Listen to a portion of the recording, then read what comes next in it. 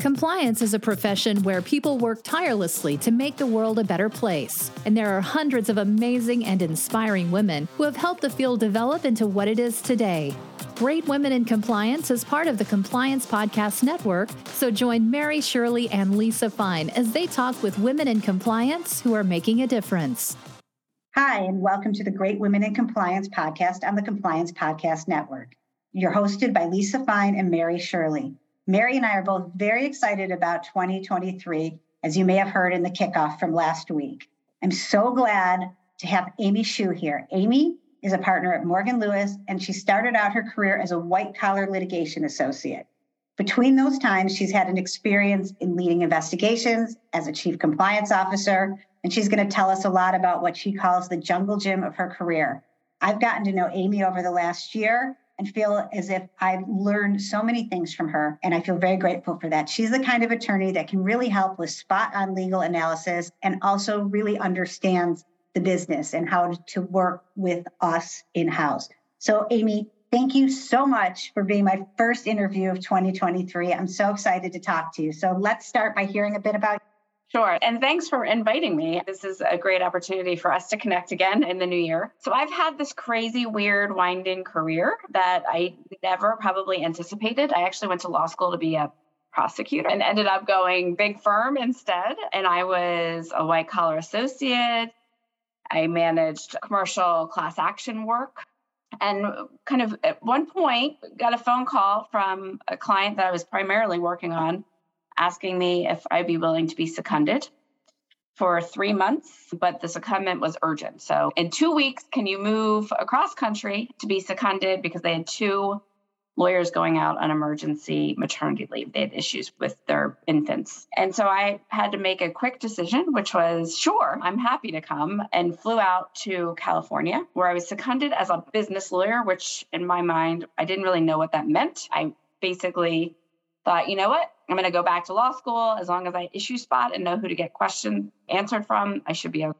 That 3-month secondment turned into 15 months. And at the end of that secondment, I was hired into HP as a litigation manager. And then shortly thereafter, we had a significant board scandal. And coming out of that board scandal, the company was put under a consent decree with the California Attorney General. There was all sorts of investigations happening around individuals and lawsuits involving the company. And I was asked to stand up our first corporate compliance program. It is not a job I wanted to do, to be honest, but it was the job I was given. So that was my entry into the world of compliance. When I was in law school, compliance wasn't a thing. They didn't teach compliance. And so I started on this listening tour to understand what compliance meant. Pretty close after I started that job, there was a compliance week meeting. So I went down to DC and listened to what everybody was doing. And I decided, you know what, I'm going to do my own thing here. I'm going to try to create my own program and my own assessments that really would be geared towards what would I say if I were sitting across the DOJ in trouble. So that white collar background really paid off and drove for me. And that was the beginning of my compliance journey. I then went on maternity leave. While I was on maternity leave, we were dawn raided. And then there was a Wall Street Journal article about a potential bribery investigation. So I came out of maternity leave early to then lead HP's global investigations team and the FCPA investigation. And then I was asked to move back out to California to do a chief of staff role, a strategy operations role. And I did that for a time. And then I ended up moving back east. So on my jungle gym, I took a slide back east to stand up Merck's global investigations team. And that was scary because the industry was so new to me. I was never in pharma. I never supported pharma as an outside lawyer. And it was great. So I had an opportunity to build a team and also spent a significant amount of time working with their compliance program and the policies and the processes, the things that as investigators you look to figure out, is there a policy violation? Did the employee do anything wrong? And I got a phone call. So my boss's boss at the time was a guy named Mike Holston. He also happens to be the guy who hired me out of law school. And he called me and he said, listen, I just got a call from a headhunter. There's a job and it has your name written all over it. And while I don't want you to leave. This is an opportunity I think you have to explore on your own. That was to be Cognizant's Chief Ethics and Compliance Officer. At the time, Cognizant was in the middle of its own FCPA investigation. Its prior general counsel and president had resigned and had been indicted for FCPA violations. A new general counsel had been hired, and his first hire was to bring in a chief compliance officer. And so I took that job, and I spent the next 4+ years building and enhancing a general corporate ethics and compliance program and a very strong anti-corruption program. When I started, literally, I was told, your job is to not get us a monitor. So I was like, no pressure. Okay. So within 6 months of me starting that job, I was in front of DOJ, SEC, walking through our compliance program and what we had done to enhance it, or our plans were to monitor and continuously improve that program. And we got out of that investigation with a declination, some disgorgement, and some undertakings with the SEC. And then I got to this point where all of that work was done. And maybe it was a little bit of COVID, but it was what do I want to do with the rest of my life moment, which I think a lot of us were dealing with. I had interviewed with several companies to be a chief compliance officer elsewhere, and I kept taking my name out of consideration for these jobs. And at one point I sat down with my husband. I said, I wonder why. What is it? Is it the job? Is it the company? Why do I keep taking my name out of it? And I had this realization that I just really wanted to do something different. And I wanted to fill what I viewed as a huge vacuum in the world of private practice around providing kind of real practical advice to chief compliance officers around how to build a program and how to continuously enhance it. And so I started having conversations with some consulting firms, frankly, and then had this realization, no, like I'm a lawyer, first and foremost. I've always identified with being a lawyer, and that's important to me. And I reached out to the one law firm I wanted to go back to. So I actually texted Jamie McKeon, who's the chair of Morgan Lewis. She's somebody who took an interest in me and nurtured our relationship back when I was a Morgan Lewis associate and then as a client of the firm. And I texted her and I said, hey, I have this idea that I want to pitch. And the next day we were on the phone. So I have, for the last 15 months, have been building a corporate ethics and compliance practice at Morgan Lewis. And it has been awesome. And I'm doing exactly what I hoped to do every day, which is a joy. But also it's so rewarding to get to meet other kind of colleagues who are steeped in ethics and compliance, who understand what that means. Because a lot of times in your own company, people don't know what that means or what your job is. So it's been really great to continue to expand my network and really feel like I'm adding value to a myriad of clients, big and small, around discrete areas or even just helping build a program from scratch. Yeah, it's so interesting. And one of the things that when I've spoken with you that really resonated with me is the way in which you understand from your experiences what the business is, which is important. But the other thing that I appreciated and it just reminded me was when at some point you say, okay, great, you just told me we were talking about something. And then here are the 3 things that you look at, you're very good at pulling back into what do the laws actually say? What do we care about? Because I think oftentimes in an organization, we eventually are working in the real-time crisis, figuring it out and thinking on strategy, both from what's the best thing to do as an ethics and compliance officer, and then thinking, what does the law actually say? And what if we ever have to do something? What is anyone going to care about in reality? Yeah. And I have to say, I think it's about an experience that is really helpful for law firms. And I think it's helpful for those of us in companies. So quick question I want to ask you about going back in 15 months ago after not being in a law firm and having experience and knowing Morgan Lewis. Did anything surprise you coming back that you weren't expecting? It's funny because I left as an associate, which and coming in as a partner is a very different experience on a lot of different levels. Right. One, I was surprised that I didn't care about billing again. We all work hard. I think whether you're in-house or at a law firm, the work's there, right? And the demands on you and your time are there. But so I was worried that I was going to be surprised there. I'm not.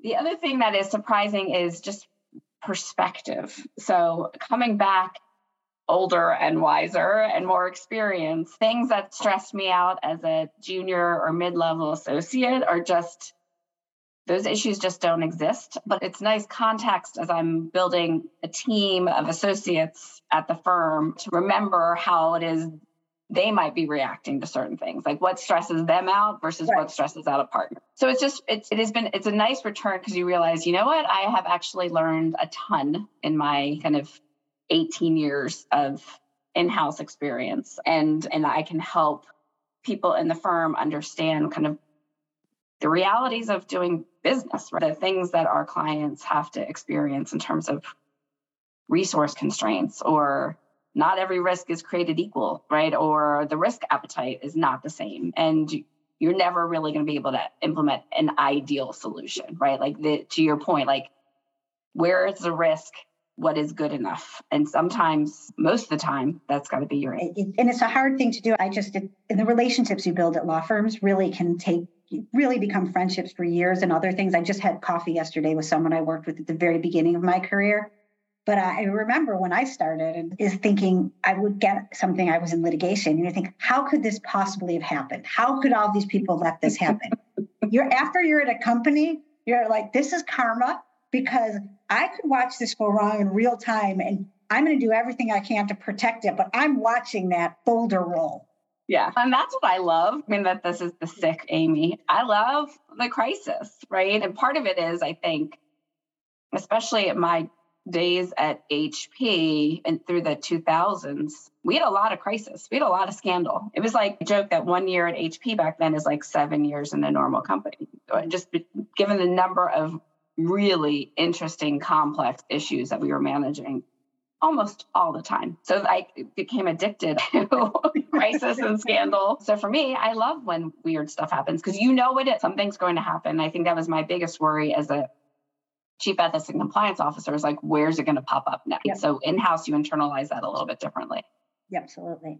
So with that, I mean, that's a good segue into some of the things that you've been thinking about a lot too. And you just talked about it here in terms of building your team of associates. And I think some of this thing really, you mentioned 2 articles, and it's the best homework I've had in a while because they were fantastic articles. So I'm going to start with, you talk a little bit about both of them. And one is from Fast Company in 2021. The author, for those listening, is Kelly D. Parker, and called 3 Reasons to Stop Being Nice.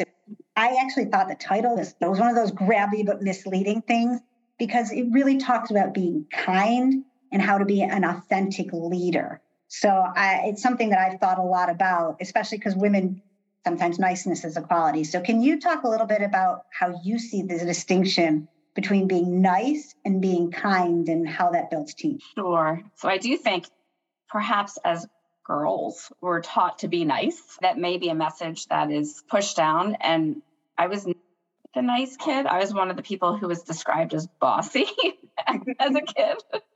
And that's okay. And I think that the distinction between nice and kind is pretty clear in my head, which is nice tend to be people pleasers, right? They want to make sure they're not upsetting the apple cart, right? It's diverse. Let's engage in pleasantries. That's all good. Kind is being respectful, yet firm in your convictions. So I think there's a quote which is in this article that says, kind people have the courage to respectfully speak the truth, even if they won't be considered nice for doing so. And I think that's a great trait for both in-house lawyers as well as ethics and compliance professionals. And I think the difference is perhaps being kind means you're not afraid of conflict. You're not afraid of raising maybe the unpopular opinion, but you do it anyway because it's the right thing to do, which is really what our job has always been. I've had a lot of nice people tell me in my years, you can't be friends with people who work for you, which I think is really interesting because I've always made strong friendships with people on my team. And I think the difference is if you're nice, there's a barrier between becoming friends with people on your team because they're never going to be able to have that good, constructive conversation, right? Which is both the positive feedback as well as the constructive feedback. Where kind people, I think, can have that, right? You can have fun at work and really enjoy people on your team, and reward them when they're being great. But if things go upside down, you're able to have a constructive, respectful conversation and understand and share what expectations were and how they were missed. So I think kindness just builds respect, a respectful environment and a fun environment. And I think even in this article, there's a stat that says kind environments express 36% more satisfaction with their jobs and 44% more committed to their organization, which is like an awesome outcome. I think it's about being friends. I feel the same way you do.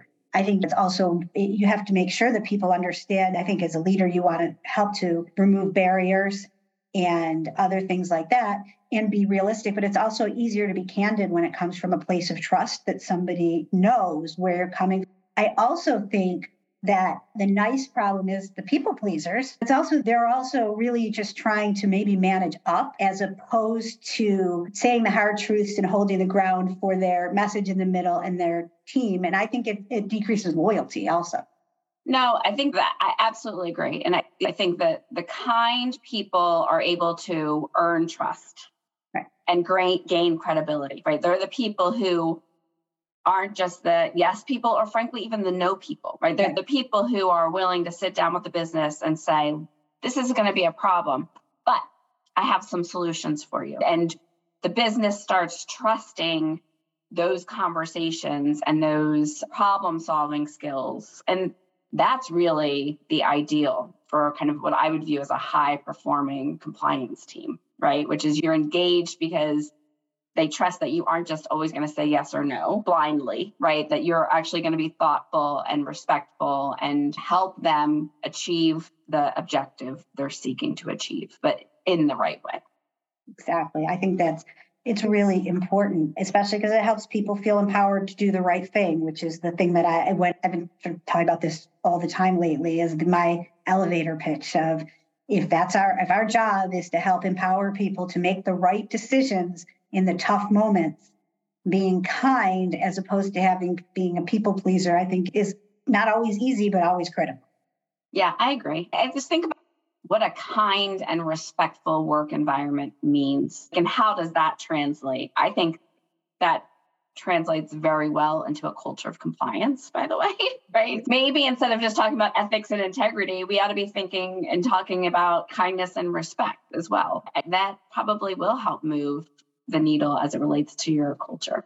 So I think the other article, I think another thing is we talk a lot in there, and that one's a bit older, and when I put this out, I'll put the whole link to this. So it's from about 20, but it's just as applicable as it was 10 years ago.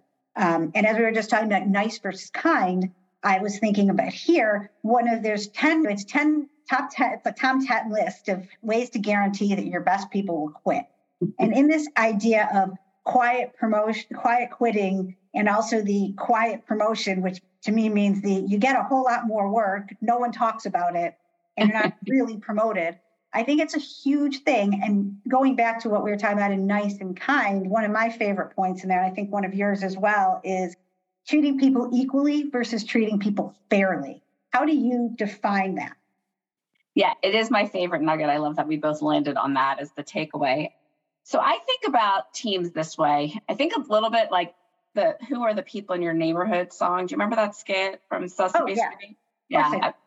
Funnily enough, we did that skit when I think I was in first grade and I played the judge. So talk about knowing who you are at a young age. But Who Are the People in Your Neighborhood is this great skit where I think it walks and demonstrates the value of everybody in your community, right? Everybody plays a role and there's value there. And I think as a leader, it's really important that one, you understand everybody's value, and two, they understand what their value is to that larger team and the company.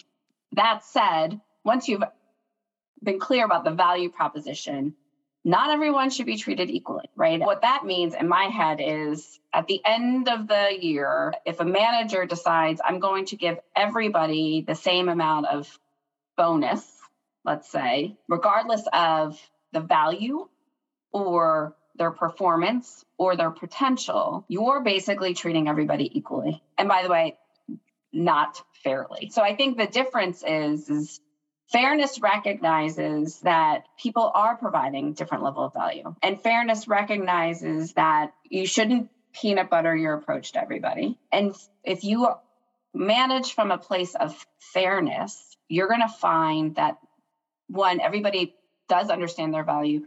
Two, they're all going to give their all. If you treat everybody equitably, what you're going to find is you're going to have a team of mediocre performers, and all of your rock stars have left to go find better opportunities, places where they can be promoted or distinguished given their performance and their potential. So to me, like, that's the difference. And to me, that resonates deeply. I've worked in organizations where everybody is treated equally. And I will tell you, as a strong performer, it's like when I learned that, it was almost like an affront to my being.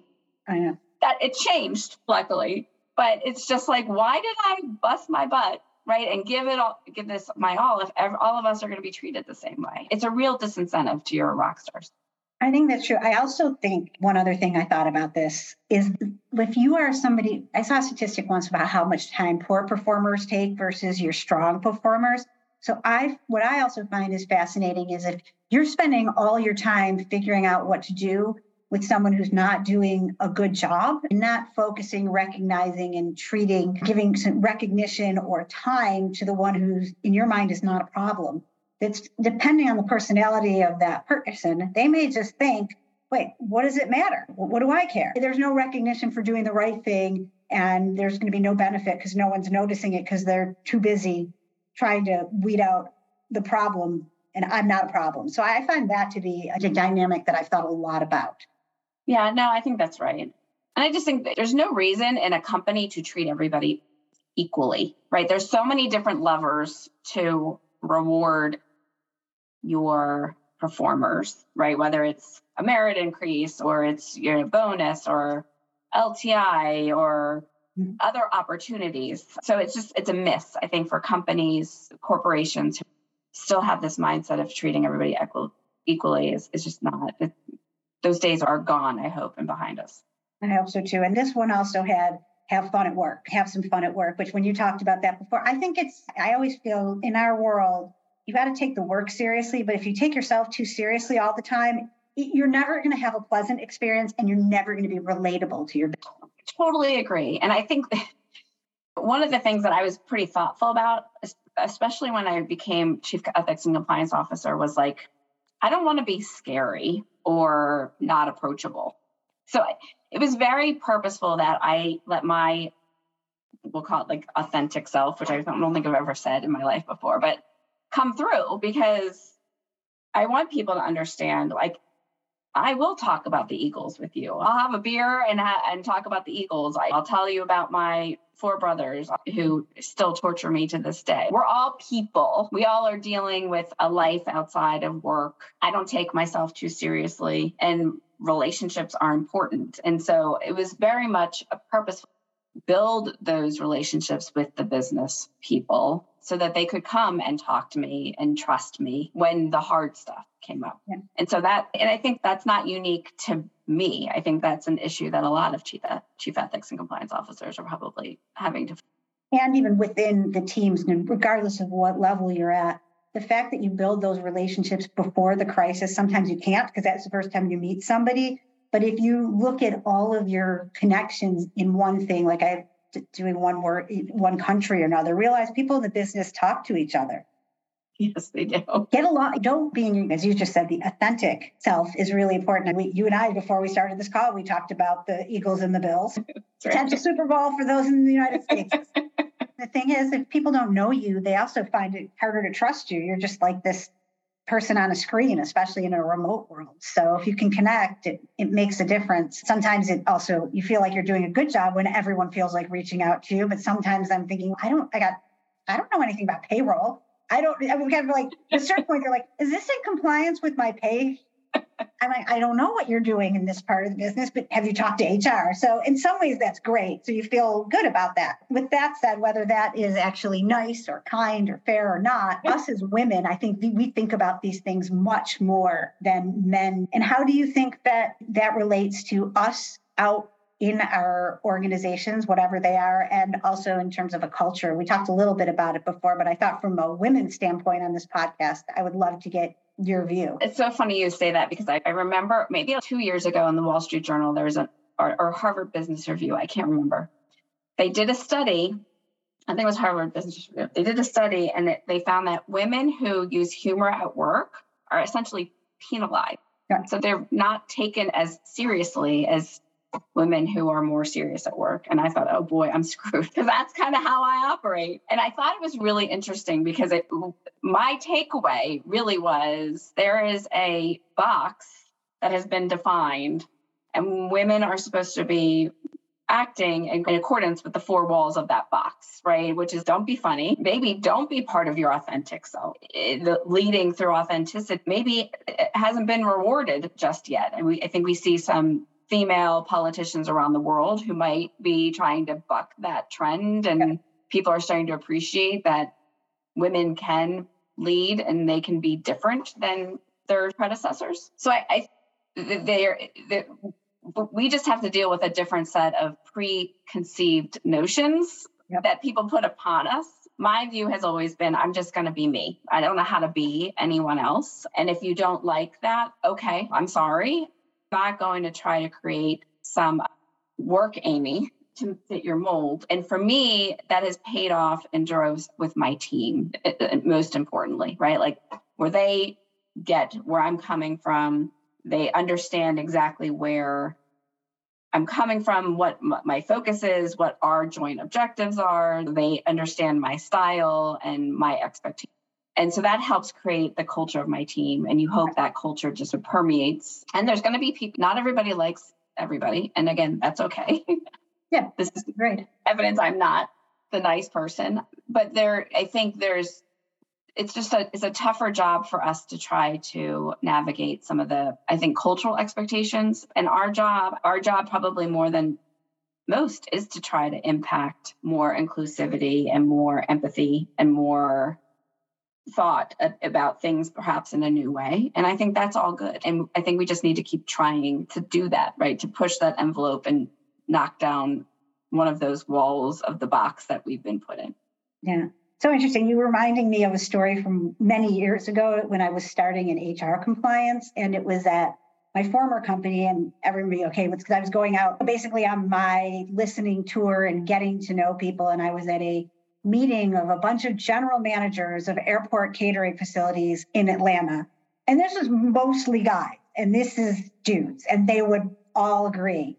And they had trivia in between different things. And then they asked, one of the questions, going back to U.S. football, was when Brett Favre was chosen in the first round at number 34. Now, I happen to know that in the NFL, there was only 32 teams at the time, which sounds small. So after the break, I went up to the guy who was the trivia guy and said, I think that he was actually, if it's 34, I just said exactly that, this guy. I didn't call it out and thing.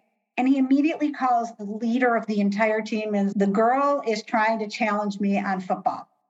And so the guy who ran the whole region pulls it up and says, yep, she's. And then I looked at them both and said, do you really think I would come up to you with something like this if I wasn't confident?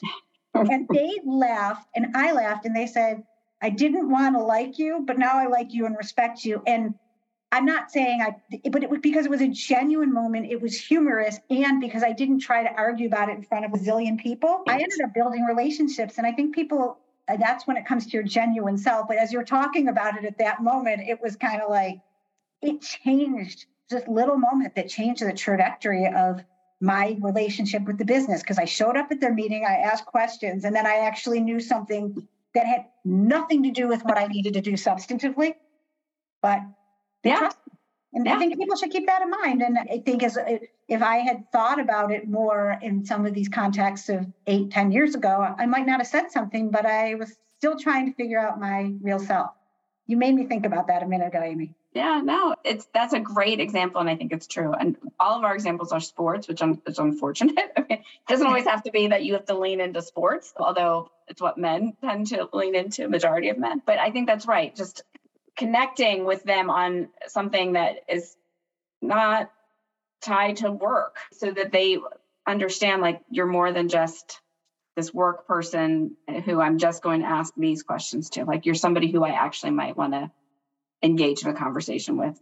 I did end up losing miserably at their casino night because I'm not a gambler or that interested in it. There was no real consequence, compliance people. I think it was food and there was an extra drink ticket or something. But yes, it was really, so unfortunately, there are certain levels I'm not as good at connecting on, and that just happened to be it.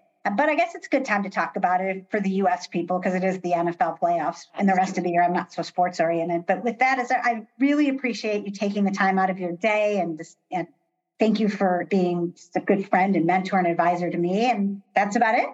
It's my pleasure. Thank you so much. Thanks. And on behalf of Mary and me and the Compliance Podcast Network, thanks so much for joining us on the Great Women in Compliance podcast. Thanks for joining us for this episode of Great Women in Compliance. We hope you'll join us in honoring the great women in the compliance field by subscribing to this podcast and leaving a review.